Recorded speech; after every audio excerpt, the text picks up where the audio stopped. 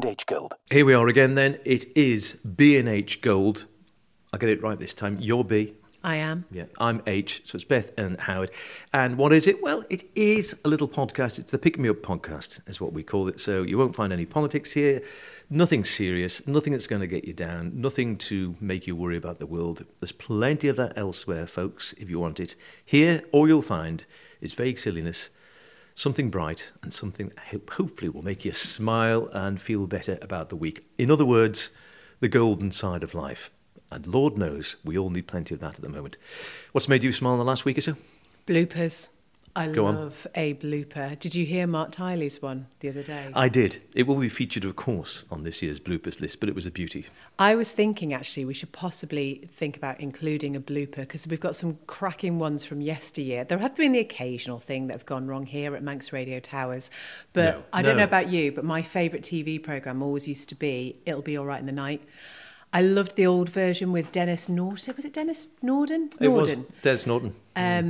But now, I saw it actually at the end of last week on, and it was narrated by David Walliams. I'm going to be honest, I wasn't so keen. It felt more about him and his funny quips than it did the clips, to be honest. But I think we should include a blooper. Actually, should we put Mark's one in? I will dig it out. He won't mind, will he? No, it'll be fine. Here he is. I was doing something with a barometer, tapping away on a barometer. Well, I can tell you, I wasn't doing that. But let's go to the lines and let's take one more. Good morning, who's that? It's Lenny Mark. Lenny! Oh, welcome, Lenny. How are you? Good, thank you. Yourself? Lenny, our good friend from a well-known supermarket here in the lovely Doolish town. Lenny, it's good to have you on board. What's going on here? Sorry, say it again. What do you reckon this sound is then? What is the mystery sound, Lenny? It's your time for stardom. What is going on? I thought it was the group Backdoor Slam. Is that it? No. No, stop. No. Oh, no, that's another competition. Oh, my goodness. Oh, I love it when things go wrong. They haven't gone much worse than that. Listen, you keep that under your hat, and I'll put you in the drawer. Pretend nobody heard that. All right. I'll see you soon. Honestly, I tell you. That's my fault. Lenny, right, you're in the drawer for something else. Let's have another listen to this. Ah, there you go. Now then, this is what we're trying to track down at the moment. This is the mystery sounder man, you see. That other competition wasn't a phone-in. This one is. My fault. Should have explained better. Just the way it works. Have another listen. We've got two people earlier who thought it was me tapping the barometer. It's not that. If you think you know what it is, we can take one more call. 66 13 68. Now listen, I'm going to go live. Hello, good morning. Can I confirm one thing? Are you calling about the Davy Knowles tickets or the Mystery Sounder Man? no. What do you mean no? That's not. I gave you a choice. Okay. But the noises were hammer. Oh, it's a line that's getting us. It's a line that's getting us. Try one more. Honestly, you have days like this. Good morning. The ever-effervescent Mark Tiley, taking it on the chin. Yeah, it's my fault. It's my fault, folks. It's what you have to do in radio. You know, it's 99 times out of 100 it works, and then every so often that happens. It's happened to everyone, and it happens to the best of us, and you just got to keep smiling as Mark does and carry on. Here's one I spotted, not on Manx Radio, but there's always quirky stories with the wonders of the web these days. If you don't spot them in the paper, you'll find them somewhere else. A chap called Damien Webster, not on the Isle of Man, he was down in Sunderland, and Sunderland? Sunderland. Sounds like it's in the Antarctic. And he popped out of his house one morning and saw an old chap leaning against the wall and thought, oh, and thought no more about it. And then he popped out a bit later on, and this old chap was still leaning against the wall, so he was a little bit worried. So he said he went down and shouted, "You all right, mate?" And he said, got no reply, so he was a bit worried. So he went down to see what the problem was, because he thought it was an old gentleman leaning and perhaps had a heart attack or something. It turned out to be an old trampoline, which had been binned by a neighbour down the road. And just the way, you need to see the picture. Doesn't work on radio that well, I grant you. But if you do see the picture which was attached to the article, it does from a distance. It just looked like an old chap leaning against the wall as if he'd run out of breath. Well, marvellous.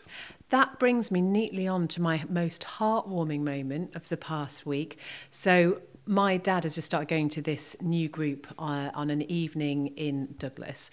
And he's not terribly mobile, it's fair to say. He really struggles with his walking now. Got a taxi down there, went in, all absolutely fine.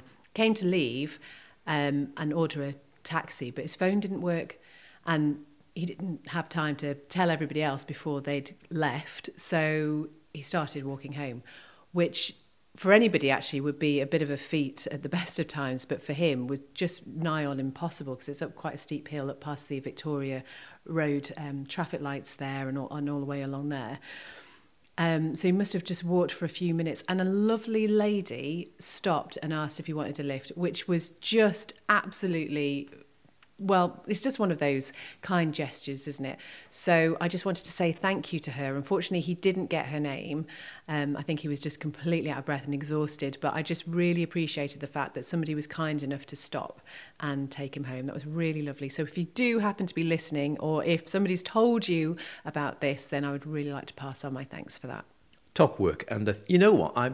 Despite all the things that go on, and despite, if you look at any of the news media, whether it's Manx Radio or the papers or anywhere, it always tends to concentrate on the bad side of life and the bad side of humanity. And yet, I'm still convinced the vast majority of people are actually really good. I think so. And there are lots of social media groups, particularly on Facebook, and there's one for the Isle of Man, about acts of random kindness. And you hear, I tell you what you hear quite a lot over here, a certain fast food chain where people in front of you... Sorry, that's my Alexa going off. 1 second. Hello? Alexa, stop! Alexa, stop it. Just wants to join in.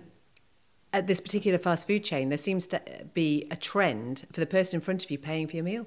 How lovely is that? So you get to the counter and say, oh, the person in front's already paid. Do you have to sort of go, oh, I forgot my wallet? No, you don't. But that happens quite a lot. And people do these lovely things, not to get recognition, but just because it gives them a sense of well-being. And I think there's something in that if it makes you feel good, you get that warm, fuzzy feeling. It's true. Not that one. And it's just nice to pass it on, isn't it? I had that once in a chippy. I got fish and chips and... Oh, right, I fish see. and chips oh, and go peas. On, it was a kindness moment, not a fuzzy feeling. And she said, I've given you some free scraps. How about that? That's lovely. I like this. I just spotted this one very briefly as well. A government minister who visited the Queen fairly recently accidentally ate the dog biscuits meant for her corgis. He did own up to Alan Johnson, the former Labour Health Secretary. He admitted mistakenly munching on some dog food, thinking they were biscuits out for visitors. Oh, no. That is awful, though. Food etiquette, I think, is a tricky one. Dan and I were in a restaurant once. It's one of those ones that has a little conveyor belt and everything goes past you and you pick off what you want to eat. And we took off these beans, assuming that you just ate the whole thing. They were really tough, really, really hard to chew. And it was only afterwards they said, yeah, we were watching you, were supposed to pop them out. The beans? Yeah. Yeah, wasn't that sort of restaurant. Well, I can't laugh that much because I went to a very nice restaurant with some friends in Scotland last year and they said, oh, our daughter's chosen it. And it was a bit, again, off the wall, quite quirky, not super upmarket, just quirky, very different food, very well done. Quite low lighting in the place as well. I must admit, I kept getting my iPhone out to see what the food was. And I thought, oh, and there was something which was served on a bed of rice, as I thought. So I took tea and I thought, oh, I'll get a spoonful of rice with this. I got a spoonful of rice, shoveled it into my mouth. It was actually being served on a bed of salt. It was like sea salt. I had an entire heaped teaspoon of sea salt. What did you do then? Did you spit it out? It was tricky because I was with a couple of friends, and so you wanted to sort of go, but I had to sort of go, and sort of tried to drown it with a big glug of beer or water, which made it sort of worse. It was dreadful. I struggled for the next 15 minutes. They were trying to talk, and I was like, yes, it's quite, yeah, lovely. These things happen. Embarrassing food moments. I was in a restaurant in France once, and it was a lovely restaurant, and I got spaghetti carbonara, but it was one of those never-ending plates, and it didn't matter how much I ate, it was always still completely full. So at an appropriate moment, or so I thought, I got my napkin, grabbed a load of it, and put it in my bag. There was still loads left in the plate, so when the waiter came over, he said, "You didn't like it?" I'll bring you some more. I've got half of it in my bag, mate. Yes, yeah, and I'll just finish off on that moment. I remember years ago going to a pub with a couple of friends after Nikki had cooked, who's a wonderful cook, and one of her regulars was something like a pasta carbonara, but she cooked in industrial quantities. So there were 3 or 4 of us. She'd cook for 15 or so. So same sort of thing. You get this huge pile with this lovely pasta carbonara, and she said, have some more. And I was a student at the time. Have some more, Rach. Pile my plate up again, and then, right, we're off to the pub. And we went straight to the pub, which was their local, and all right, onto a pint of draft bass, very nice. And they were all a bit bigger than me, so then they had another pint of draft bass. By the 3rd pint of draft bass, I just remember pouring it into my mouth. I thought, oh, if I open my mouth now, it's just going to dribble out down my front. So I just had to sort of nod at them and go to the loo and just sort of sit in the gents for about 15 minutes, desperately hoping everything would settle down a bit. Which it didn't yet. That's a lovely picture I painted, isn't it? B&H Gold, that B&H Gold. Wow, Sunny smile. Who's your sunny smile this week? Who have you seen out and about who's given you that smile that's just made you feel good? I am going to pick Vori Heaton, known to people of Peel as the Lollipop Lady, who does the junction just by Peel Cloth Workers, and also known to regular Manx Radio listeners as a recent hidden hero as well. She is just one of those people. She knows all the children's names. She has got a smile that just lights up the road at that time of the morning, no matter what the weather. And she is my nomination for Sunny Smile of the Week. And I've got another one, which you just jogged my memory, not that far away from Vori Station, in ShopRite, in Peel, in ShopRite. And there's a lovely lady there, or a young lady. I never do. What's the PC term these days? Girl, young woman, young lady, I don't know. I don't know. Should we go young person? Young person, yeah, that'll do. Anyway, on the checkout there, always has a smile, always says, oh, how's it going? Can I help you? Whatever, and just makes it all that worthwhile. And yes, I always think she's going the extra mile and to top work. You were telling me about her, and I reckon her name might be Natasha.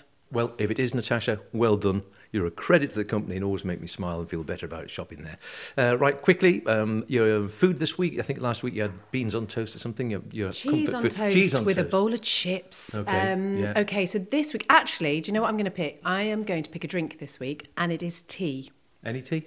Any sort of tea. I'm a big fan of green tea, and I've got lots of different infusers and lots of different kinds of green tea. But I just love tea, and I think it's not just for me about drinking it. It's the whole ceremonial Going thing. For a wee almost. Afterwards? Yeah. Stop it.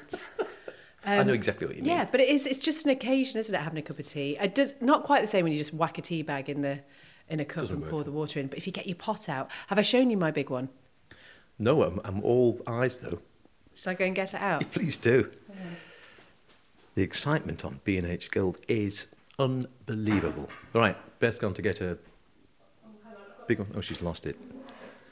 Just talk amongst yourselves. It'll come back. Let's take a look. Oh, actually, this is a seriously big teapot. Listen.